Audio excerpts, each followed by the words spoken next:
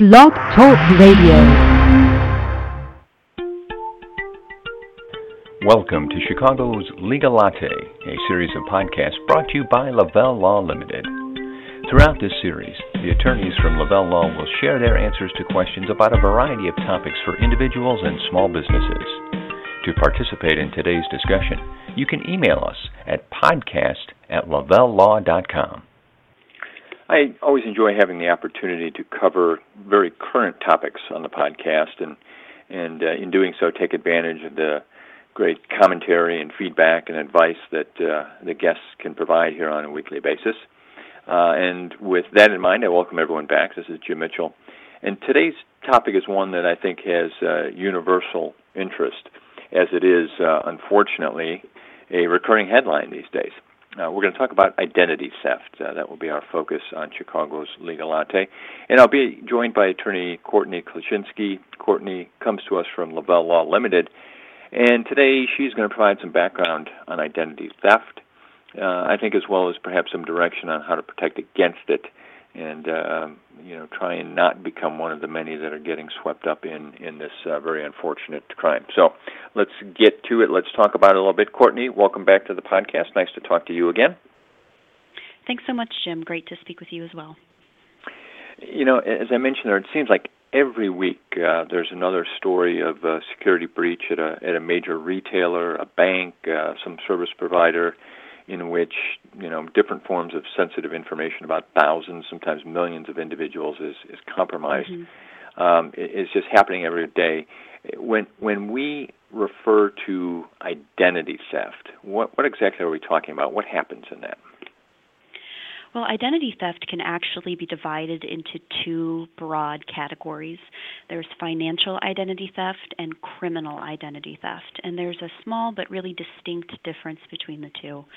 Financial identity theft occurs when someone accesses your personal financial records, such as credit card numbers, personal identification numbers like your Social Security number, or banking records. And now criminal identity theft occurs when a person is arrested and that person is carrying no identification.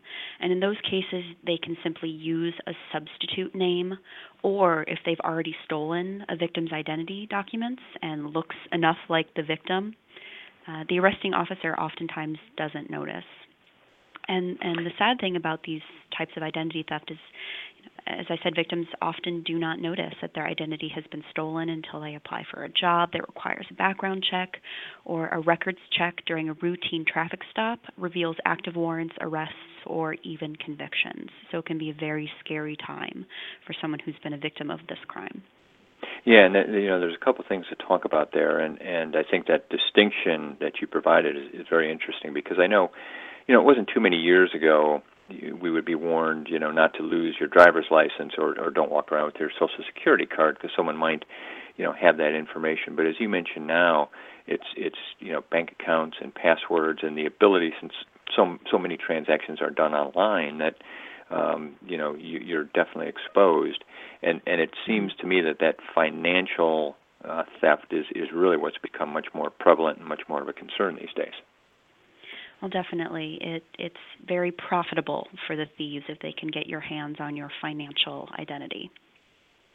And tell me a little bit more about that now, in terms of, the risk that is associated with bank account information, passwords, credit card information.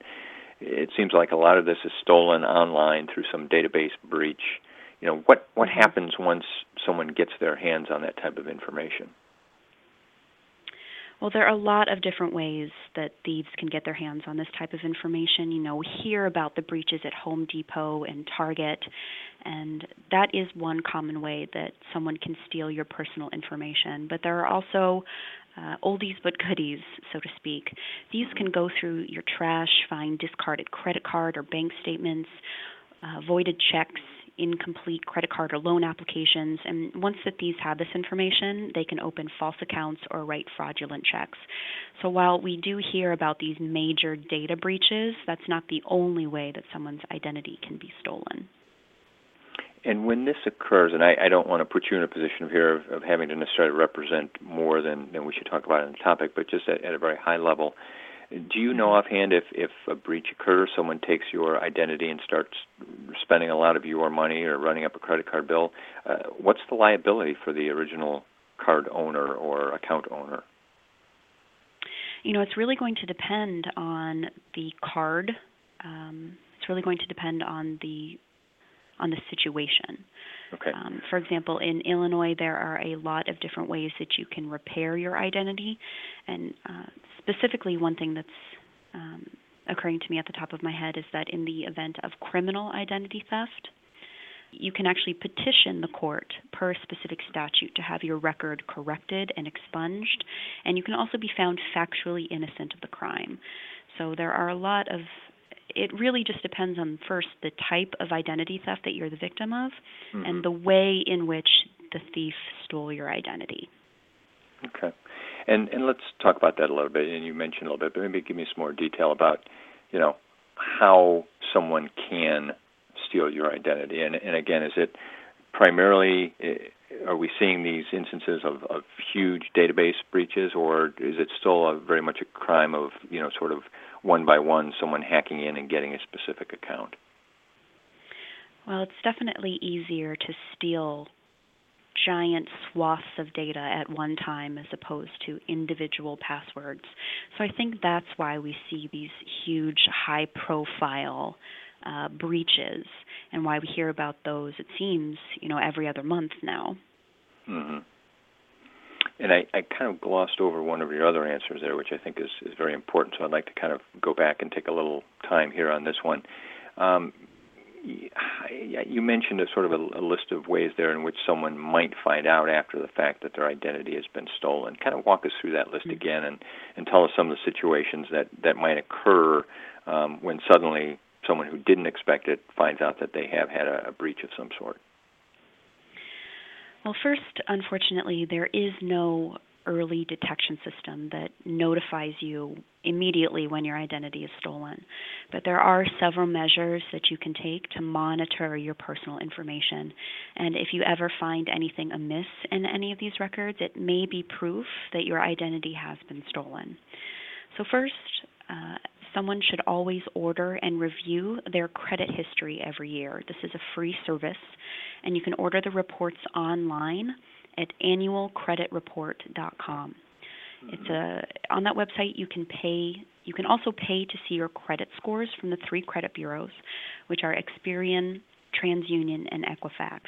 And each of the 3 credit bureaus charges for the credit score, but the credit report is actually free. And if you're considering a major purchase in the upcoming year, such as a home or a car, it may be worth it to pay the $10, $15 to see your credit score, to know if now is the right time to obtain that financing. What most people don't know is that you can also obtain a copy of your driver's license record from your local DMV and a copy of your personal earnings and benefits estimate statement from the Social Security Administration. If there are any inconsistencies in these records, for example, if there's a note that a traffic stop occurred outside of the state in which you live, or if you see earnings from a job you've never had, it's possible that your identity has been stolen. Now, there are also more expensive measures that someone can take to discover if their identity has been stolen. There are various companies that offer a service where they will run background checks on their clients. And you could also even hire a private investigator, but obviously this is probably one of the most expensive options. Mm-hmm.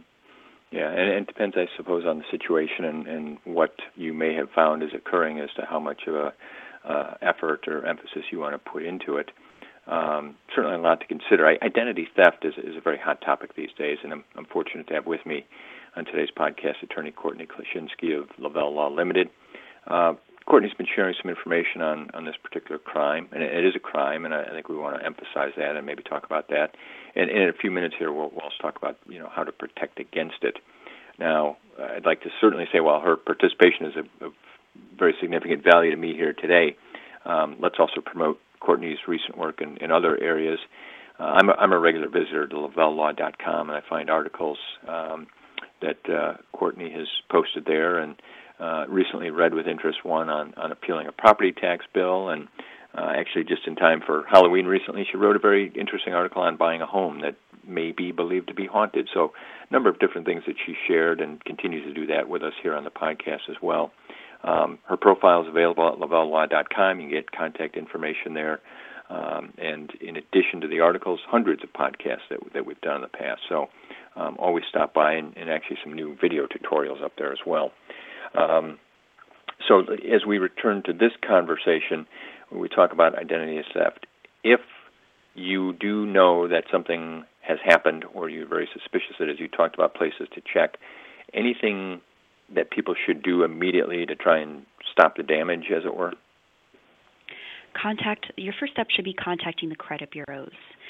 You can put a fraud alert on your file, and the fraud alert lets potential creditors or lenders know that they should not extend additional credit to anyone claiming to be you. This can prevent additional credit cards being opened in your name, auto or home loans being taken out in your name, and is a great first step. There are actually 3 types of alerts that you can use, each of which lasts for a different length of time.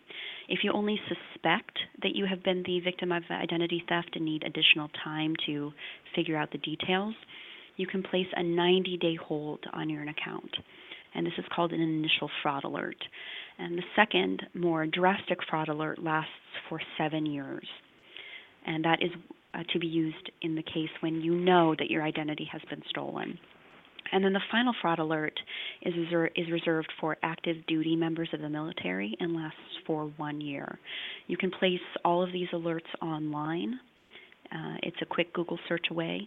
And once you have placed a fraud alert on your file, you can remove it anytime, again, online. And as you go through that, obviously some very important steps, but certain things there that the individual card holder or account holder needs to do. Are there instances, Courtney, in which it makes sense for someone in this situation to contact an attorney like yourself? Other things you can do to help? Oh, certainly, especially in the case of criminal identity theft, where a client may have difficulty navigating the court system in order to get their name, their criminal record that's falsely under their name, expunged or declared innocent. Clearing your name after you've been the victim of identity theft is and can be an extremely difficult process. Clients can be frightened, frustrated, and an attorney can help the victim navigate the various steps they should take, as well as help focus the client's resources so that the client doesn't waste time or money contacting an agency that ultimately will not be able to assist them. And since every client is unique, their experience with identity theft will be unique as well. And again, an attorney can help guide the client toward the proper agencies who can assist them. And I think it goes without saying, to reiterate some of the things you had mentioned, this is just something now, unfortunately, that needs to be sort of a regular course of action. We all need to sort of be checking and monitoring our accounts on a regular basis, because you just don't know when something like this might happen. Exactly. Okay. Well, that has actually been a very helpful, but from Courtney Kleshinski, we'd certainly like to spend a little more time, but we do always run up against the clock here, and with that, I'm going to let Courtney get back to her day. LavelleLaw.com is the website where you can find out more information, and 847-705-7555 is the number to call to speak to Courtney or any of the attorneys at Lavelle Law. I'm back each Tuesday at 4 o'clock Central with a new guest and topic. When you can't join us at that time, all of our conversations are archived on radio, LavelleLaw.com, and on iTunes. So just download whatever topic you're interested in. You can take multiple. They're all available for you to take advantage of and learn more on these very important topics. Many more to come, so I hope you'll return to listen to us often. Thanks very much for being here. Thank you for joining us for this edition of Chicago's Legal Latte. If you have any questions or topics for a future episode, please call Lavelle Law Limited at 847-705-7555 or email us at podcast@lavellelaw.com.